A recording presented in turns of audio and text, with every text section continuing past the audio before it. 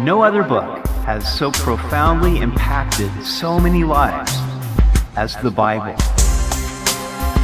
Welcome back to Simply the Bible, the Through the Bible teaching program of Pastor Daryl Zachman of Calvary Chapel, Treasure Valley.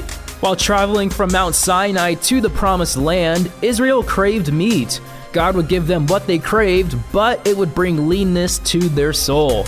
We hope you'll join us as Pastor Daryl continues in Numbers chapter 11 on Simply the Bible.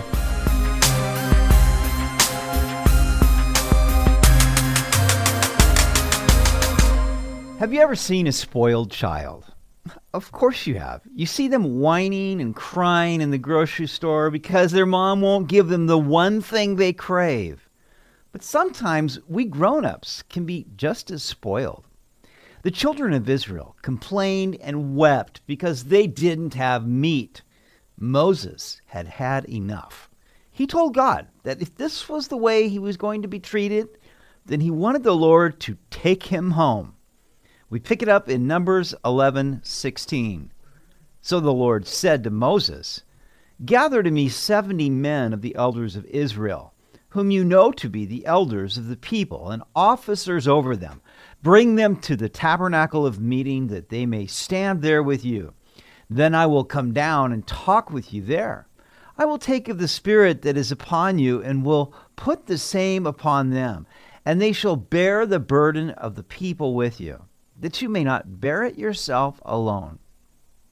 One of the greatest joys in ministry is having qualified people to whom you can pass on stuff. My pastor used to say to me that the joy of leadership is that you take the bull by the horns, you look him square in the eyes, and then you pass him on to an assistant. Moses was burdened with the complaining of the people to the point that he was ready to die. God heard his cry and graciously provided another solution. 70 elders who would assist him. God would take of the Spirit that was on Moses and put the same Spirit upon them, so that they would bear the burden of the people along with him. The beautiful thing is that because the Holy Spirit is God, he is limitless. As the Lord took some of the Spirit that was on Moses and put the same Spirit upon the elders, it wasn't like Moses had any less. There was plenty of the Spirit to go around for all. This is an important lesson for us to understand. We can become exhausted and overwhelmed trying to control everything. But God never asked us to do that. Wisdom is to do the part that God has called us to do and let the Spirit control the work by anointing and empowering others. Then you don't get burned out in the ministry. True, it won't always go our way, but then where did God ever say that our way is his way? The wisdom of humility is knowing our own limitations. Verse 18, "Then you shall say to the people, consecrate yourselves for tomorrow, and you shall eat meat, for you have wept in the hearing of the Lord, saying, who will give us meat to eat? For it was well with us in Egypt. Therefore the Lord will give you meat, and you shall eat. You shall eat not 1 day, nor 2 days, nor 5 days, nor 10 days, nor 20 days, but for a whole month, until it comes out of your nostrils and becomes loathsome to you, because you have despised the Lord who is among you, and have wept before him, saying, why did we ever come up out of Egypt?" God would give the people the meat that they craved, but he would give them so much that they would become sick of it. The manna that they had been living on was a staple, but the meat that they craved was a delicacy, and it would not have the same longevity in satisfying them. That's the way it is often with the cravings of our flesh. We think that we will be satisfied by giving into them, but really they don't satisfy, and in the end we often feel worse than we had before the craving.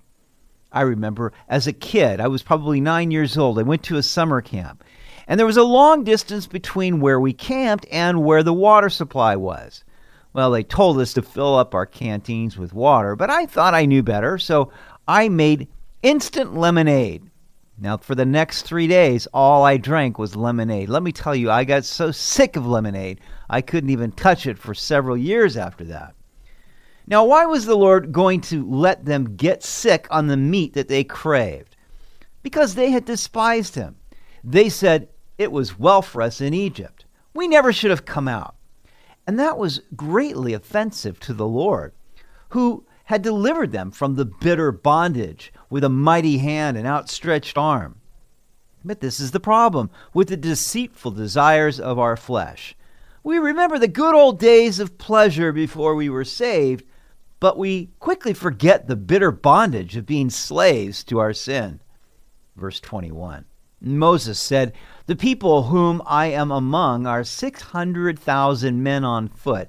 Yet you have said, I will give them meat, that they may eat for a whole month. Shall flocks and herds be slaughtered for them to provide enough for them? Or shall all the fish of the sea be gathered together for them to provide enough for them?" Now the people's complaining and weeping had led to Moses not believing that God could do what he promised.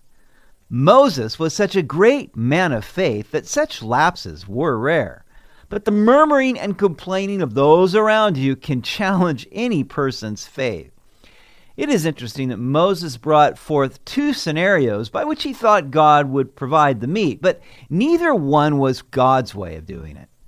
God has ways and means that we know nothing about, which is why it's foolish for us to lean on our own understanding. Verse 23. And the Lord said to Moses, "Has the Lord's arm been shortened? Now you shall see whether what I say will happen to you or not." Really, if we think about it, what is too hard for the Lord?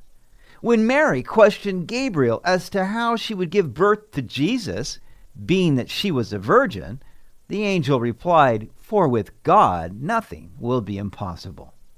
One of my favorite verses in the New Testament, especially when I'm praying, is Ephesians 3:20.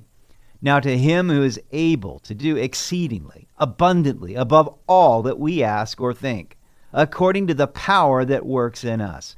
What a promise. It's so easy for us to limit God because we confine him to what we think he can do. Better to simply believe in what he has said.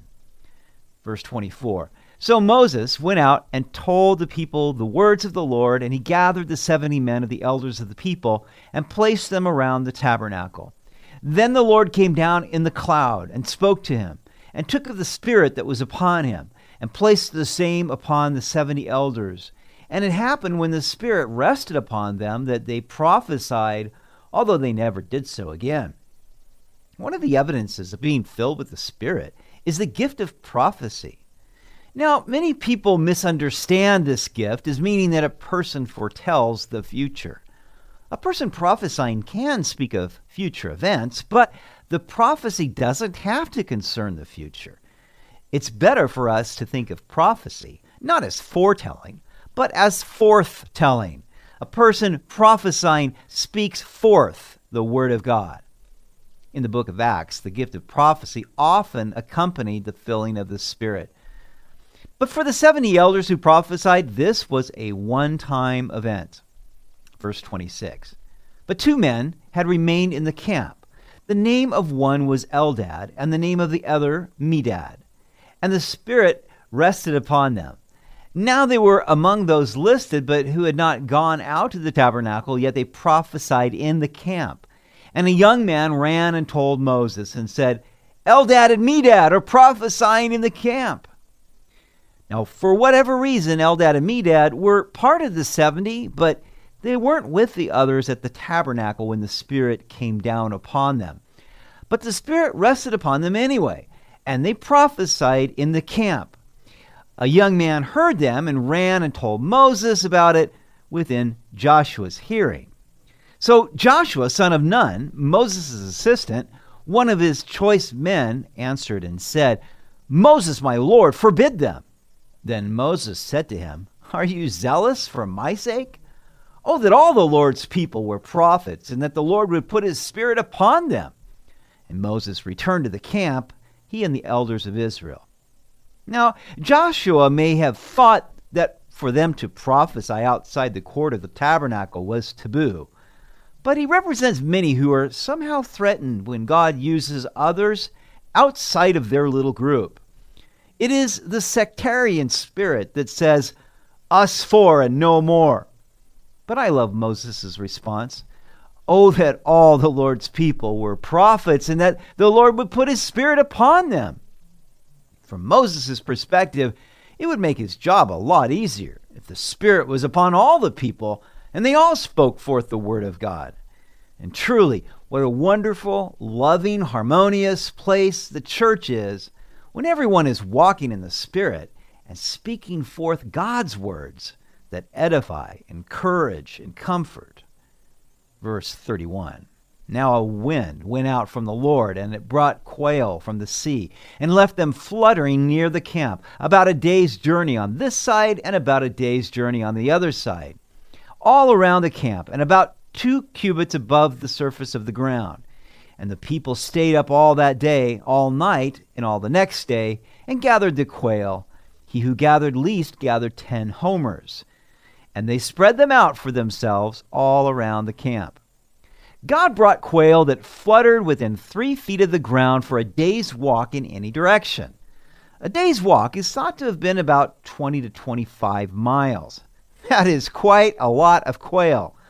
The people were so motivated by their craving that they stayed up for about 36 hours to gather them all. The person who gathered the least amount gathered 10 homers. Now, a homer is about 58 gallons, so 10 homers would be 580 gallons of quail, or about 18 garbage cans full. Now that's a bunch of birds. Verse 33, while the meat was still between their teeth, before it was chewed, the wrath of the Lord was aroused against the people, and the Lord struck the people with a very great plague. So he called the name of that place Kibroth Hattaavah, because there they buried the people who had yielded to craving. From Kibroth Hattaavah, the people moved to Hazeroth and camped at Hazeroth. Now, the first question I have is, what did they do with all those birds? Some commentators say that they filleted them and dried them out in the sun, sort of a quail jerky. Others say that they cooked them all in a pot. We're not really told, so we don't know for sure. But the main point is that they gorged themselves. Before they could even swallow the meat, however, God's anger was aroused so that he struck the people with a plague. We're not told how many people died, but Kibroth Hattaavah means graves of lust. How terrible. Psalm 106 recounts this sad lesson. They soon forgot his works. They did not wait for his counsel, but lusted exceedingly in the wilderness, and tested God in the desert. And he gave them their request, but sent leanness into their soul. If we crave something bad enough, God may indeed give us what we desire. But how often it brings leanness to the soul. How many times people have ended their lives in graves of lust because they would not crucify their cravings. May God help us learn to be content with the daily manna he provides by his grace. Man does not live by bread alone, or even by meat, but by every word that proceeds from the mouth of God. You've been listening to Simply the Bible, the Through the Bible teaching program of Pastor Daryl Zachman of Calvary Chapel, Treasure Valley. For more information about our church, please visit our website at calvarytv.org. To listen to any previous episodes, go to 941thevoice.com, click on Program Archives, and scroll down to Simply the Bible. We've all said things that we shouldn't. Tomorrow we'll see where Miriam and Aaron spoke against Moses and got called out by the Lord. We hope you'll join us as we continue through the book of Numbers on Simply the Bible.